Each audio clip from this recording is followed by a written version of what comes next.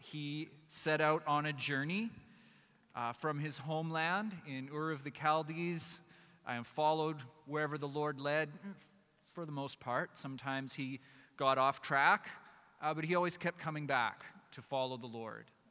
It's a lengthy story of a life of trust and faithfulness. And today we come to the climax of that story and Abraham's ultimate test. I'm sure you've seen some of these sorts of internet memes. I think we have a picture there. A picture of a rustic cabin, there it is, in the woods, with the caption something like this, right? You have to stay in this cabin for 1 month. No internet, no cell phone, no television for $100,000. Would you do it? And I'm like, I'll do it for free. You don't need to give me $100,000. Just where's that cabin? I will stay there. Where do I sign up? Or another one I've seen, which we don't have a visual for, is you can have this cabin as your summer home, but the thing you give up is you can never watch football again. Depending on how things go this afternoon, maybe we don't want to watch any more football. I don't know. And then the loophole part of me is going, can I still listen to football on the radio though? I don't know. Kind of trying to get through there a little bit, right? Maybe cheating the system. But here's the thing. Giving up something that's relatively trivial, and let's be honest, 99% of what goes on social media and the internet in general, pretty trivial, really. Doing that for what amounts to a sizable reward is not truly that hard if it comes right down to it. This is basically how we make our way through life, right? We always have decisions to make, and one of the criteria that we mostly use for making decisions is, is this going to be a better deal than that? Is this trade-off going to be worth it? Is giving up this thing for this thing going to be worth it? Am I trading up, essentially? Is my trade-off a trade-up? What about if it's a trade down? Or what if it's no trade at all? What if it's just give stuff up?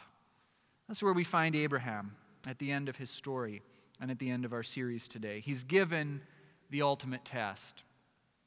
At least we know that it's a test.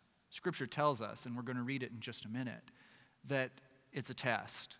Abraham doesn't know that. As far as he knows, he's being asked to trade away everything that he's received from the Lord so far. And he's made no promises that he's going to receive anything in return for the sacrifice he's supposed to make. This is going to be a very challenging story, both because of the subject matter and because of how much it doesn't tell us. And at the same time, Genesis 22 is one of those great passages of the Old Testament, which has just such amazing theological ties with the New Testament, the gospel, and the saving work of our Lord Jesus Christ. So let's have a look. I would invite you to stand for the reading of our sermon passage today. Genesis chapter 22.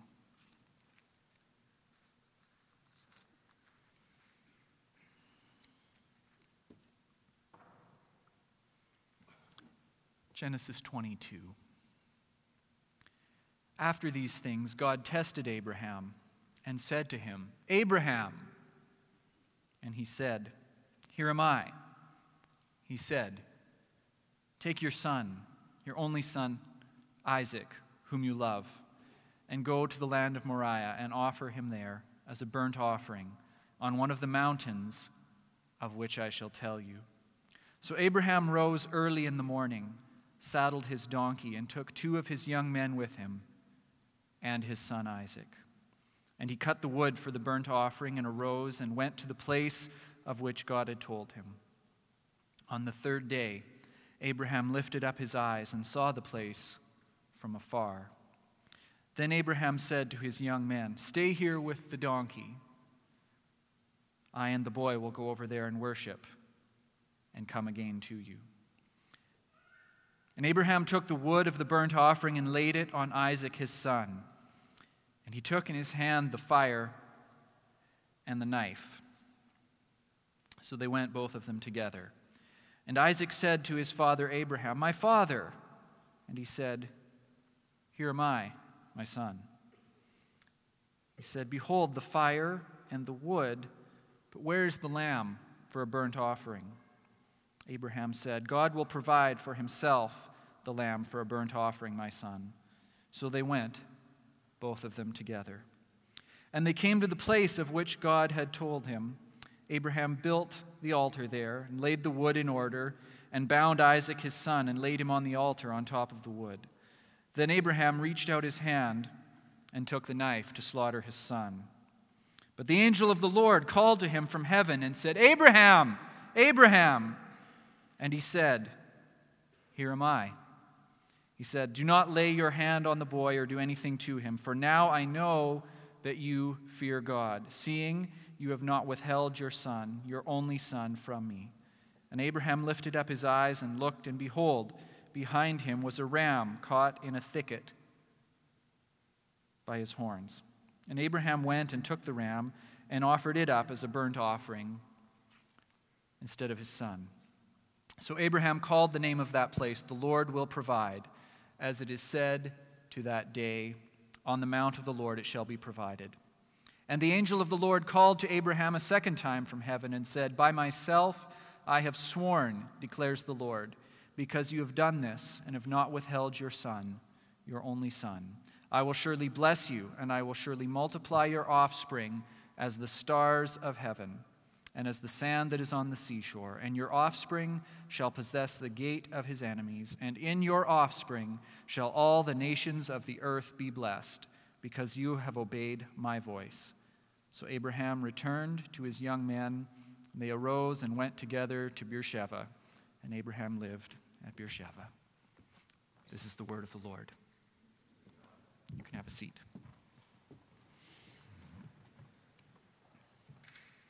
So last week we looked at the second time the Lord promised that Abraham and Sarah were going to finally have the son that he had promised them, even though they were both now quite old. And the Lord fulfilled his word, and Sarah became pregnant and had a baby, which they named Isaac. Finally, the Lord's promise has come true. The promise they have waited for and prayed for all those years. Finally, God's word fulfilled. Praise the Lord. But then this chapter happens. Again, the chapter begins by filling us in on some details that Abraham isn't told right up front. This is a test. It's kind of the same as the setup to the book of Job, right? The reader is let in on a lot of important details that the actors, the characters in the story don't know about. We're tipped off that this is a test. Abraham doesn't know that. For all he knows, this is just what he's being asked to do. It just seems to Abraham like he's being called to intense suffering. Many of us who are familiar with this story, we know how it turns out. Nevertheless, as we read it, it's not a bad idea to kind of keep both of these perspectives as active as we can. Abraham's perspective, limited as it is, and our perspective, probably quite familiar with what's going to happen. And this story, it takes us right back to the very beginning of where we met Abraham, way back in Genesis chapter 12, when he was still a pagan, living in Ur of the Chaldeans, and the Lord called to him. And if you remember what God's call was, it was to leave behind his heritage. It's stated in a threefold pattern. Leave behind your country or your land. Leave behind your clan or your kin or your extended family. And then leave behind your father's house, your immediate family. The demands are all kind of saying the same thing, but in each case, they get more pointed, more specific, and more difficult. The same thing happens here. Give up your son, your only son, whom you love, Isaac. It's the same threefold pattern, moving more and more specifically. In this series, we've seen a number of firsts as well, if you've been with us for this series of messages. There was the first time the Lord calls someone to make a sacrifice. If you remember back in Genesis chapter 15, when the Lord said to Abraham, kill some animals, we're going to make a covenant.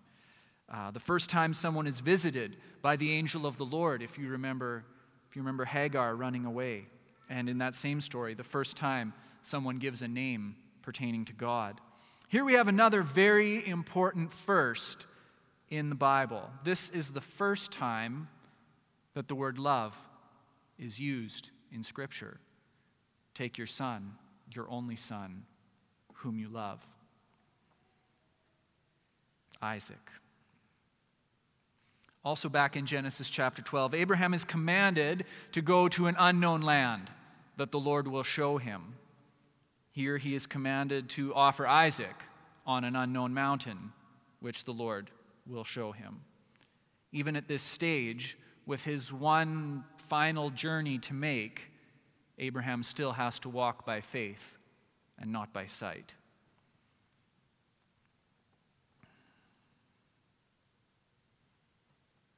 But the command this time.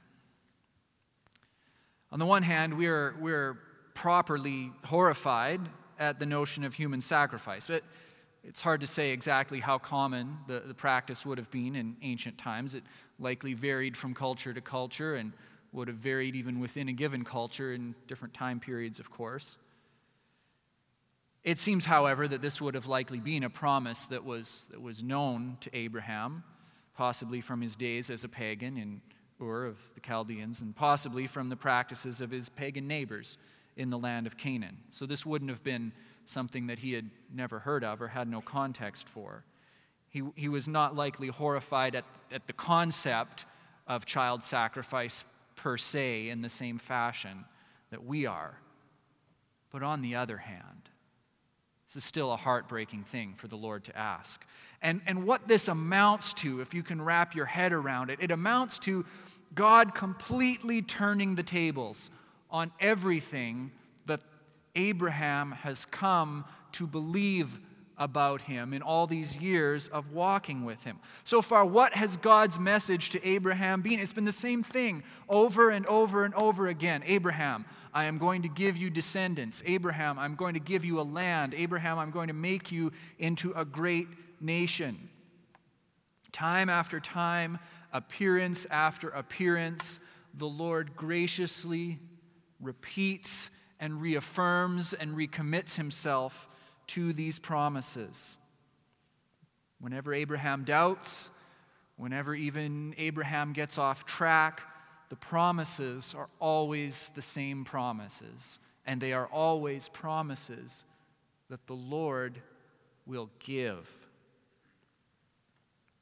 Remember back, if you can, where we've been. Remember Genesis 15, which I just mentioned a moment ago, where the Lord made a covenant with Abraham. Remember how that went? Remember how the Lord guaranteed the promises, right? Abraham sacrificed the animals. He butchered the animals and carved them in half and laid the pieces out, one over against the other. And remember how the Lord alone walked between the pieces of the slaughtered animals. And remember how that meant that the Lord was not just assuring the covenant promises, but also taking upon himself the covenant curses, right? Remember that.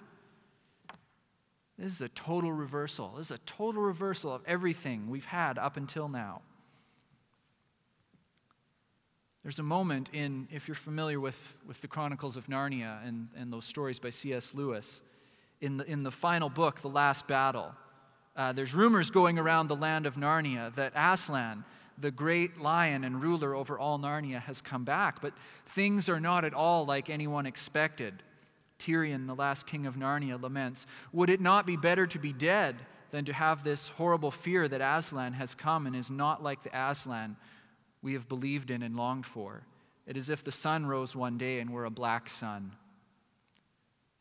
And I'm sure this is how Abraham must have felt as the Lord delivered this message. How could God ask a thing like this? All along it's been, I'm going to give you these things, Abraham. He showed up time and time again and said, I'm going to fulfill my promise to you, Abraham.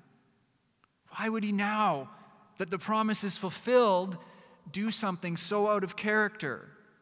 Why would God undo all the promises that he's been fulfilling up until now? What's going to become of them? I think the most staggering thing of all, though, is that Abraham actually decided to go through with it. He gets up early the next morning. He starts to make preparations.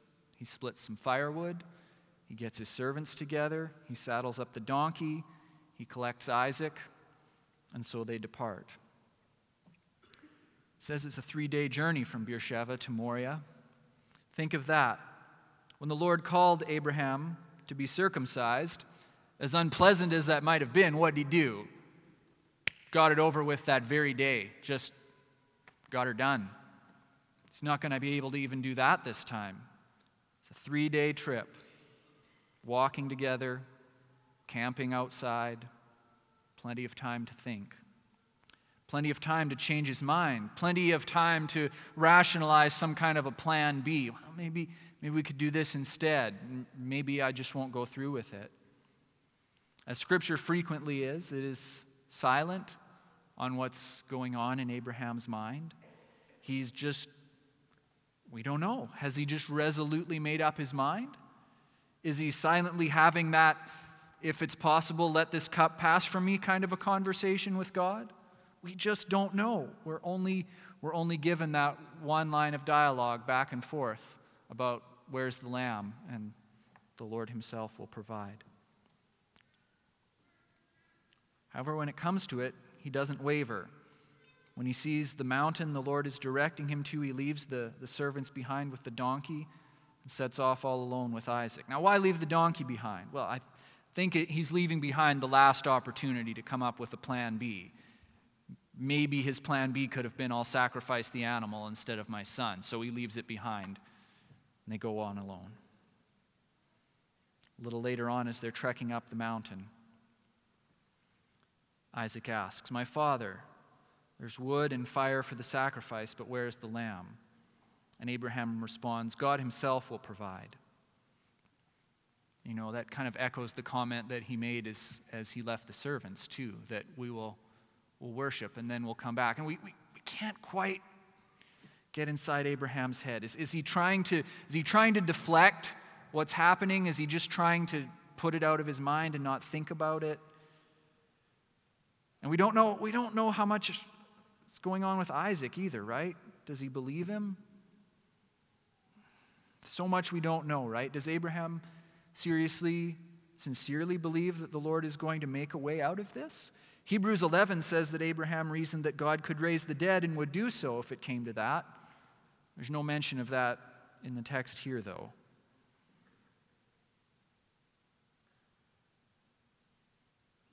And in any case, when it does come down to it, we don't even know what happened there. Does Isaac submit to this willingly?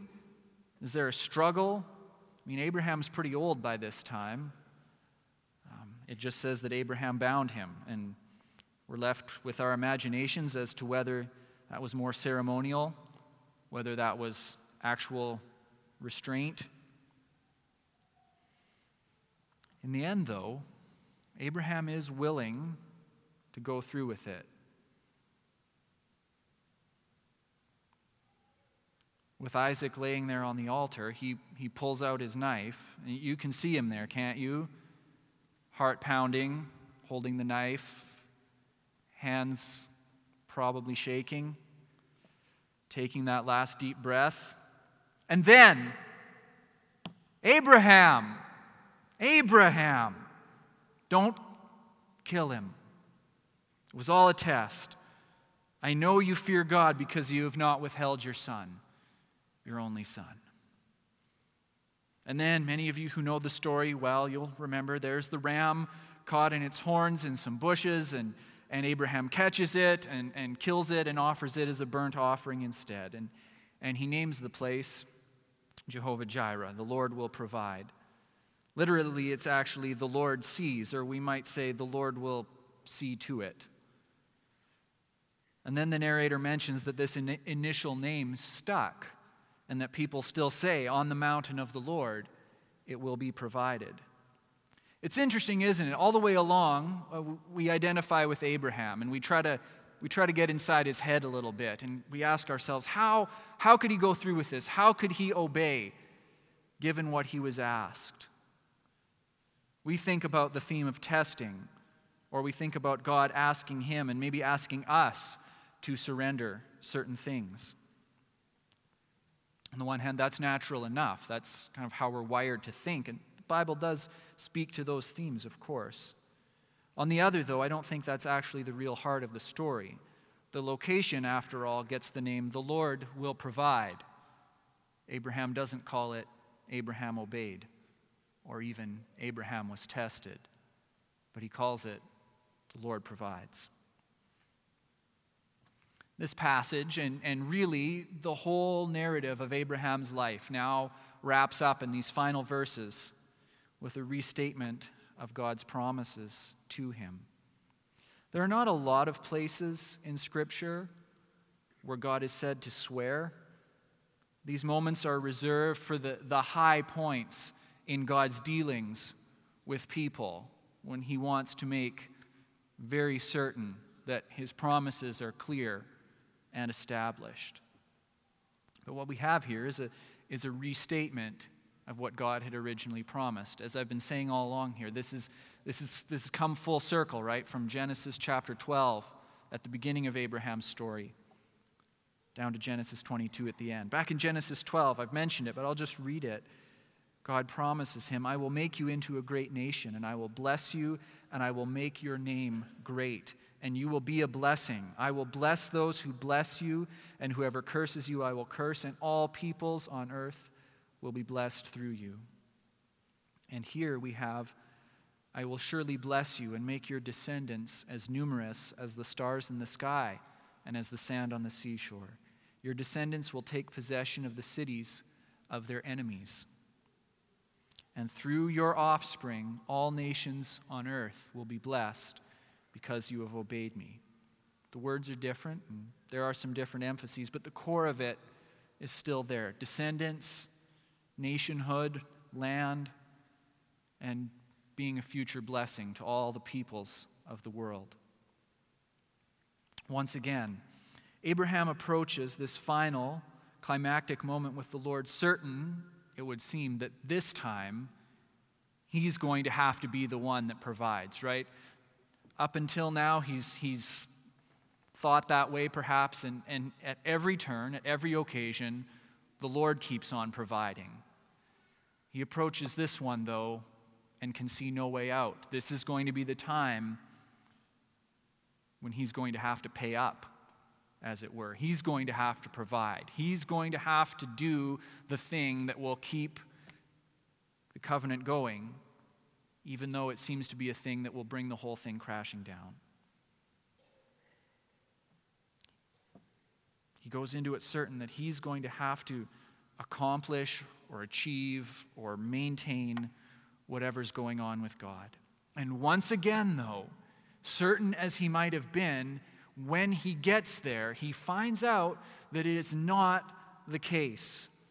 The Lord provides. Once again, and climactically so, Abraham benefits from a sacrifice that he did not have to make.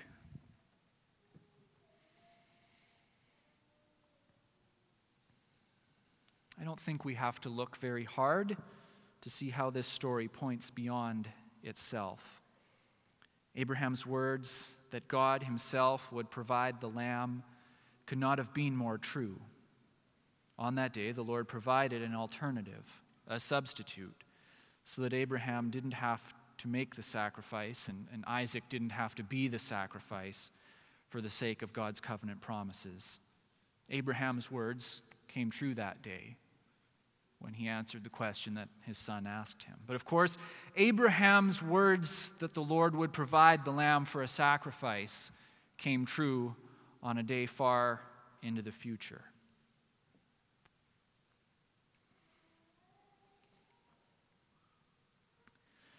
On that day, another only beloved son shouldered the wood that was to be the instrument of his sacrifice.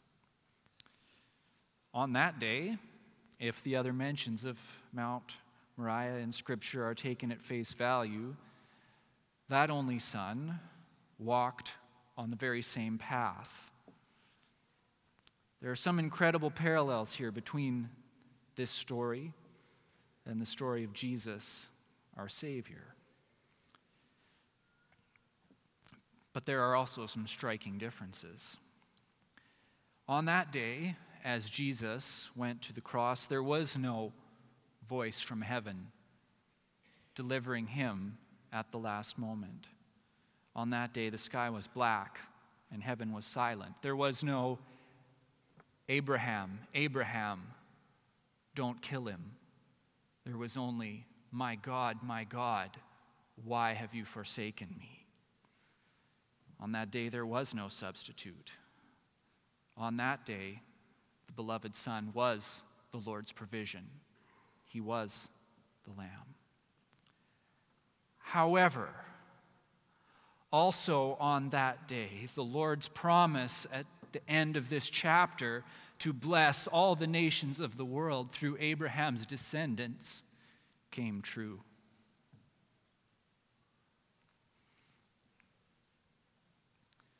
I think that often, like Abraham, we approach our lives of faith as things we must do. And it's not that obedience doesn't matter. It does. In this passage even, the Lord highlights Abraham's obedience. He says as much. All the nations of the world will be blessed because you obeyed. He makes a big deal of Abraham's obedience, in fact. We spent a number of weeks walking with Abraham and seeing how he obeyed and how he didn't obey and how that went for him. But wherever that story went, it was always contained within the larger story of God's unfailing love and faithfulness to Abraham. That is, whatever Abraham did, even when he got it wrong, and he got it wrong spectacularly a couple of times, the Lord still seemed determined to bless him every single time. Even perhaps more remarkably, it seems that whenever it would seem most appropriate and even most certain that Abraham needed to do something for God, it always seemed to go in the opposite direction. God would do something for him instead. Seems only fitting then that we conclude today by celebrating communion together. And we come from a lot of different backgrounds here and different ways of partaking in the Lord's Supper. Today, we're going to have people that will serve communion from the front, and I would invite you, as you're ready, to come forward to receive. And in so doing, what we're doing is we're walking in the footsteps of our father Abraham. He went on a journey. It took him 3 days. It won't take you 3 days. But it still follows the same pattern. Leaving where you are, coming forward to receive, and when you do, you receive from a sacrifice that you did not have to make yourself.